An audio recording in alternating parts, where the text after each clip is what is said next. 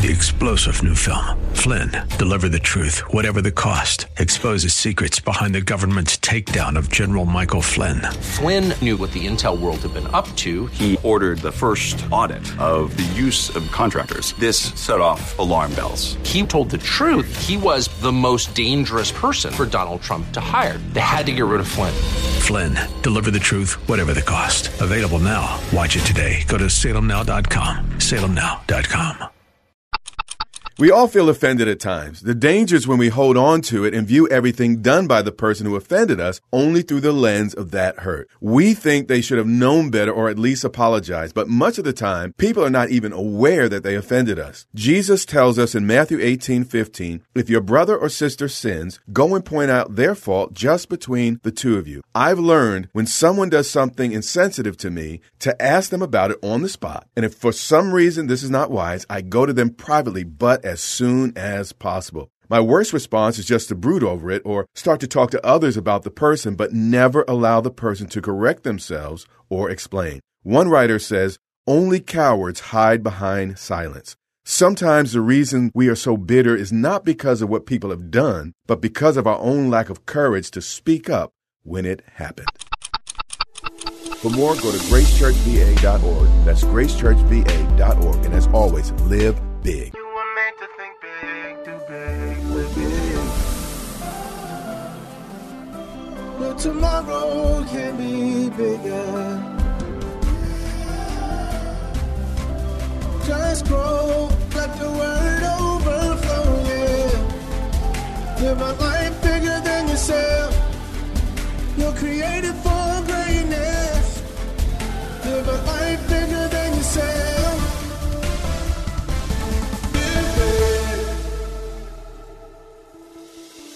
You are listening to the Live Big broadcast with Derek Grier. Today, we will hear a classic message that we believe will be a blessing to you.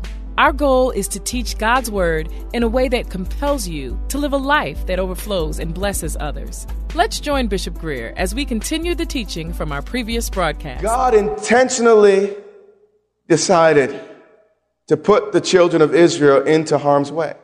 He could have said, well, listen, hurry up before the Egyptians catch you. Hurry up, I'm going to get you. No, he said, turn back and go in the direction of those only God knew were chasing them. God intentionally set them up for confrontation with evil. John chapter 11, verse 14, Jesus says something that would not be proper pastoral bedside manner. But Jesus is not some little silly preacher. He's God taking on flesh. Jesus looks at his disciples. He says, guys, I need you to man up about something. Lazarus is dead. The Bible says that Lazarus was a friend of God. Next time you sing, I am a friend of God, keep this in mind. It might cost you something. He said, Lazarus is dead. And for your sake, I'm glad. Now, come on. We're going to a funeral. Bishop's in the car, pastor's in the car, and I turn to Ephraim. I'm glad that person died. I need you to get what was really going on in this moment. And there are times that we are crying, we are moaning and groaning before God. And God looks at you and says, I'm glad. That's some hard stuff, ain't it? He said, and for your sake, I'm glad he's dead. I'm glad I was not there so that you may believe. So many of us are crying, oh God, why? And God said, I am so glad about that situation you're in. He sees it from a different angle. God said to me this week, actually it was this morning. He said to me, son, you bring me so much pleasure. I was like, oh, good. But I want some glory. It's nice to be a good old Christian and please God. But glory is a completely different matter. I think in the weeks ahead, we'll spend some time on it. Let's get back to the text.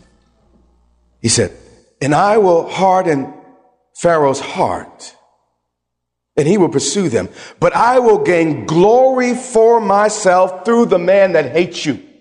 through the boss that hates you, through the relative that hates you, through the wrong charges that come against you. Are you hearing me? I will gain glory.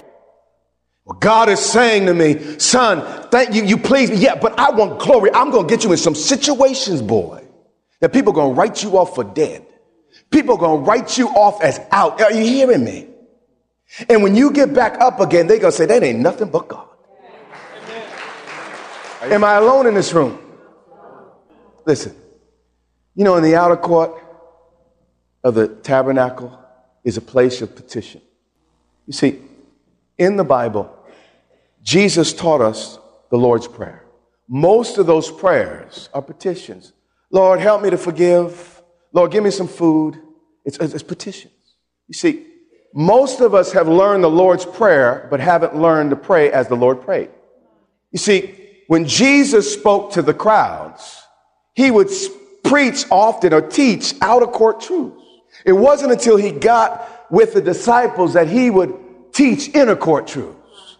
You see, on the outer court, it's, give me, pay my bills. It's heal my body. Lord, help me forgive. But when you get into the inner court, the concern is not those types of petitions. It's the glory behind the veil. And in the early part of the Gospels, he teaches everybody, how to get what you need, the Lord's Prayer. But when you get to John chapter 17, we watch how the Lord prays. And there's no petition about give me some food or help me to forgive. It's about the glory of God manifesting in the earth. See, I've come to a place of tremendous outer court blessing. I mean, the houses, the cars, the lack, God has shown me how to be successful. Listen, I passed through the outer court to go into the inner court. Yes. Now, at one point in my life, success was an important thing, but not anymore. When you get out of the outer court, it's not about success, it's about glory. It's about, Lord, take my life, what remains of it, the next 45 years, and bring glory to your name through me somehow. And that's my cry. That's my prayer. Don't ever settle for success when God's called you to glory. But I will gain glory for myself through Pharaoh. I'm going to raise up some antichrists. I'm going to raise up some haters. I'm going to raise up a Goliath, but through you whipping that Goliath, are you hearing me? Folks are going to sing songs, preach sermons, and the rest. I believe God was very pleased with David while he was tending those sheep on the backside of the desert. But his problem in life didn't start when he was pleasing God. It started when he brought God glory by taking down the Philistine.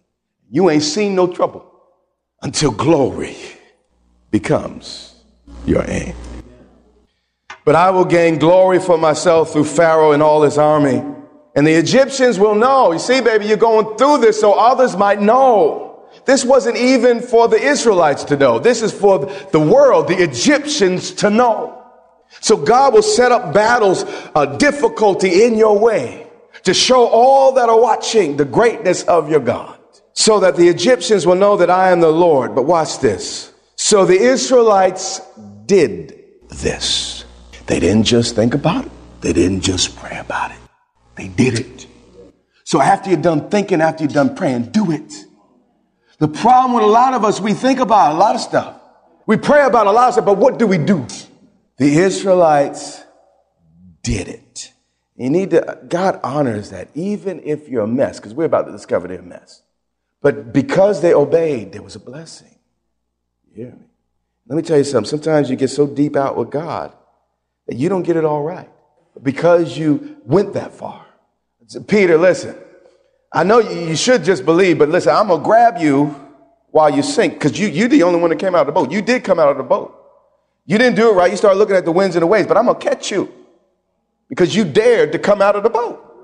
Verse 7, he took 600 of his best chariots, speaking of Pharaoh, all along with all the other chariots of Egypt and with officers with him. Again, this is an organized army, not a ragtag group. The Lord hardened the heart of Pharaoh, king of Egypt. This is the second mention of the hardening of the heart. He is a demon-possessed man, so that they pursued the Israelites who were marching out what? Boldly. Now, there's still a level of boldness because they don't know. Okay, they don't know the Egyptians are behind them. The Egyptians, all Pharaoh's horses, did they say all? And Pharaoh was about to make an example of them. All of Pharaoh's horses and chariots, horsemen and troops pursued the Israelites and overtook them. You say, well, God, I thought I was in your will. How is it that I'm overtaken by this thing again? I thought you delivered me out of this thing. And come on, Moses had 10 plagues. They killed a lamb and put blood on the door. How is it that I have to face this thing again? Bible says that they pursued and overtook them as they camped by the sea. As the Pharaoh approached, the Israelites looked up, and there were the Egyptians marching after them. God intentionally told them to be in this geographic spot. Just because you're facing a hardship, just because you're hemmed in, doesn't mean you're out of God's will. Again, it's probably a setup. The Bible says that they were terrified. And remember how bold they were just a few miles ago? But when confronted with the real prospect of war, they folded. And they cried out to the Lord. And we're about to hear the supplications pretty much of a prayer meeting gone to hell. I want you to notice something in this verse 11. In verse 10, it says they cried out to the Lord. But in verse 11, it says they cried out to Moses. Did you notice that? What you say to genuine God-appointed leaders, God takes personally. Well, here they are having this prayer meeting, and here's the prayers. Lord, was it because there were no graves in Egypt that you brought us to this desert to die? What have you done to us by bringing us out of Egypt? Didn't we say to you in Egypt, when you wanted to take me, I had an argument and I thought I had a better idea about what I should do. And I said, leave us alone. Let us serve the Egyptians. Wow, they'd rather be a slave.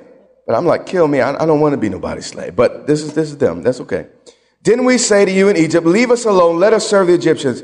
It would have been better for us to serve the Egyptians than to die in the middle of this desert. Basically, they're saying we're all going to die. It's all over. God, you're wrong. God, you made a mistake, and the church is wrong. I'm through with this church thing. I'm through with this God thing. And I told you it wasn't going to work. God, I prophesied to you it wouldn't work. And guess what? It's not working, oh God. You hear me? Look, I can do that because I'm guilty too, okay? Been there, done that. Got the T-shirt, bumper sticker, and everything. But watch Moses. The people panic. That's why it's important to have righteous leaders in your life. When people come to you with foolishness, do you join in? Do you become equally as foolish? Or do you answer? A leader answers. All of you are called to lead. All of us are influencers in our realm of authority. Moses answered the people, I would rather be a lion leading a flock of sheep than be in a pride of lions led by a lamb. It says here, Moses had an answer. Have you learned to answer unbelief, doubt, and fear when it begins to come in your direction? Moses answered the people, do not be afraid. I'm ending this silly prayer meeting. Some prayers are not worth praying. I know you think you're being religious, all this, but that is faith and unbelief. Stop it. He said, do not be afraid. Stand firm, and you will see the deliverance of the Lord that he will bring today. But what's the requirement? Don't you run away. Don't you panic. You get back in line. You get back in your row. Get back in your collar. You salute. You stand. And after doing all to stand, you continue to stand. Are you hearing me? Moses answered the people. The only reason this miracle happens at the Red Sea was because one man had an answer. And for some of your families, the only reason your family is going to make it through whatever crisis they're in is because that one person in this service who's going to learn to give the right answer. Tell everybody, calm down. It's going to be okay. Be still and know that he is God. He says, stand firm. In other words, it's time to dig in. Don't run. Dig in. Make shovels and get in foxholes right now. Dig in, stand firm, and you'll see the deliverance of the Lord that he will bring today. The Egyptians you see today, you will never see again. Hear me. He didn't say after today you won't have any more problems. He's just saying you won't have that problem. You see, in the promised land, there were Canaanites, Amalekites, Moabites, and Ites. You're going to have some problems, no longer that problem.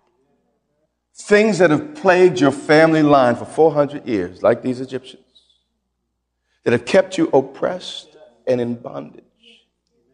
If you hear more than a preacher and you hear the word of God today, you're going to hear the voice of the Holy Spirit saying to you, these Egyptians you see today, you will never,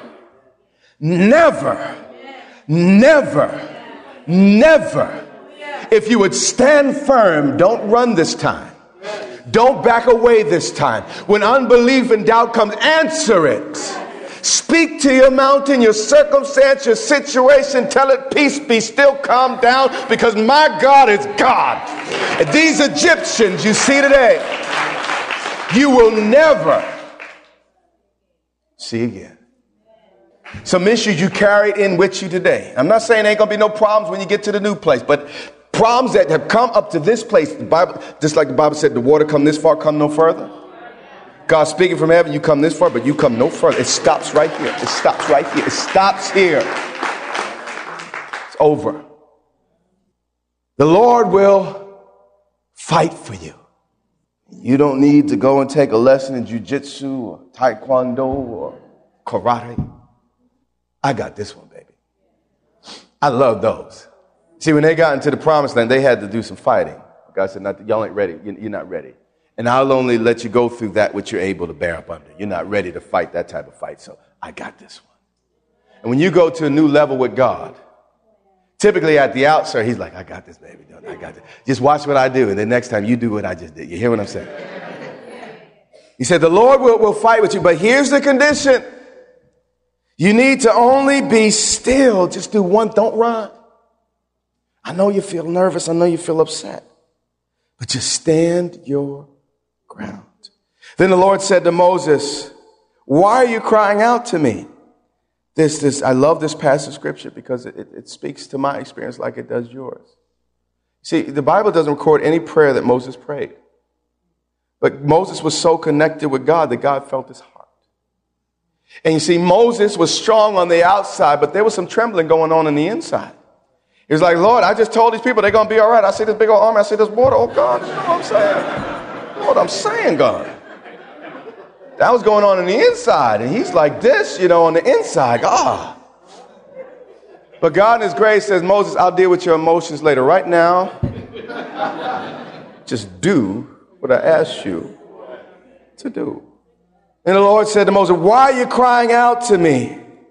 Tell the Israelites to what? Move on. Right now, Moses, the anointing is not on another prayer meeting. The anointing is on the word move.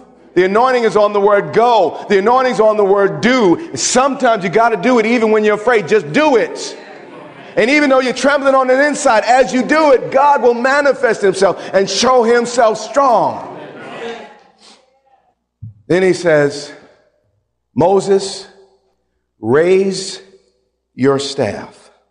This has been a word to me over the last few weeks. I seek God about, actually we're in a crisis right now. We don't have enough seats for the people. We have weeks now where people are coming to church and they're leaving because there's no place to sit. And that may not be a big deal to you. Like, well, you get other people. No, you don't understand. And we want, this is why we do it. We do to reach folk. I mean, send a man, again, face 20 demons to get to this place. Then he has to walk out. That breaks my heart. So we have a problem here, not enough seats. And then on the other side, we have stuff costing 8, 9, 20 million. I mean, just crazy. And I feel hemmed in. Like, Lord, what am I supposed to do? And he's saying, son, raise your staff. And I'm a practical guy. And I don't pretend to know something I don't know. He keeps saying, raise your staff. And I have to be like, listen, God, I don't have a staff. I mean, both of my legs are strong. I don't even walk with a cane. What do you mean, raise your staff? So I've been going back and forth with God for a little while. It's like, there your staff. I'm like, yeah, I mean, how? What? How do I do that? And then this portion of scripture. Exodus 4:2. The Lord looked at Moses. He said, Mo, I know you're in a tough situation, dude. I understand where you are. Moses, what's that in your hand? A staff, he replied. What is your staff? It's whatever you have in your hand. It's whatever your experience. It's whatever power that you bring to the table. Moses was a shepherd. That staff, wasn't worth much money. Every shepherd had a staff. Just carve it out of a tree. So it wasn't the value of the staff, but the value of the one who Moses put the staff into his hand. You hear what I'm saying? I didn't know if I said that right, but you know what I mean. If you submit a $1 bill to God, he knows how to make that $1 spend like $50. He's God. And when you learn to give God whatever it is in your hand, as simple as it may be, but when you render unto Caesar that which is sin, but render unto God that which is God, power, what is ordinary becomes extraordinary when you take what's in your hand and give it to him. He said, what's in your hand? He said, a staff, Lord. This thing I've been carrying for years. The Lord said, do something with it. There are things in your life that you've had for years. There's potential abilities dormant on the inside that exist. But when you finally began to do what God wants you to do with that thing that's been with you all that time, the Lord said, Moses, take what you have. Don't just hold it. Do something with it. Throw it on the ground. Moses threw it on the ground. And it became a snake. And he ran. I understand this. It can become very frightening to discover the real power that's been lying dormant in you all these years. But you need a God moment, a God encounter to loose that which you've always had. You just didn't have the inspiration to release it. He threw it on the ground. It became a snake. Then the Lord said to him, reach out your hand and take it by the tail. He says, son, your gift is real. There's this potential that's now become, it's more than potential. It's literal. It's factual. Don't be afraid of it. Just learn to manage it. So Moses reached out and took hold of the snake, and it turned back into an ordinary staff. But when you become obedient with what's in your hand, you remove all the limits. Are you hearing me? Off of your life, your calling, your circumstance, everything. Let's go back to 14:16. God looked at Moses and said, raise your staff, the thing I've already given you. And then it says, and stretch out your hand. You see, worship on this spot, true worship requires both hands. Lord, I bring before you what I already have, and Lord, I bring before you what I hope to have. God, I bring before you everything I am and everything I'm not. Lord, I worship you in this spot. I know I'm hemmed in on every side, but it's time to worship, both hands extended to the Almighty God. And this is what we must do if we're going to see the deliverance and salvation of our God. He said, raise your staff, stretch out your hand over your problem, over the thing that's been blocking you. Worship in that spot, over the sea. And it's going to divide, baby. And the Israelites are going to go over on dry ground. God's about to make a way out of no way. That's just what he does. And we know the end of the story. 600 chariots were destroyed in the Red Sea. This has been a classic edition of the Live Big broadcast with Derek Grier, pastor of Grace Church in Dumfries, Virginia. Our prayer is that this teaching from God's Word strengthens and inspires you to live a life bigger than yourself.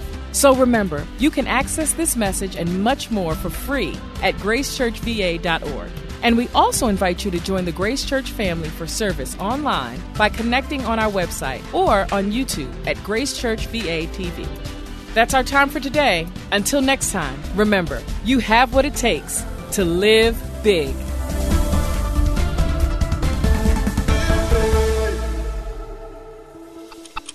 How often do you praise God? Only when something special happens, when you go to church or hear a certain song? The Bible teaches we should praise God at all times. Psalms 113 verse 3 says, "From the rising of the sun to its setting, the name of the Lord is to be praised." Maybe I'm not as contemporary as you are, but I've learned to praise God in all situations, in victory and defeat, when I'm in need or experiencing plenty, when I'm happy and when I'm sad. Praise may not immediately change every situation, but it will change my perspective until God does. Try this. The next time you're discouraged, start praising God. When you feel overwhelmed, start praising God. When your relationships are in trouble, start praising God. I know it gets hard sometimes, but I want you to take the next 24 hours to praise the Lord at every opportunity and watch how quickly everything inside you shifts.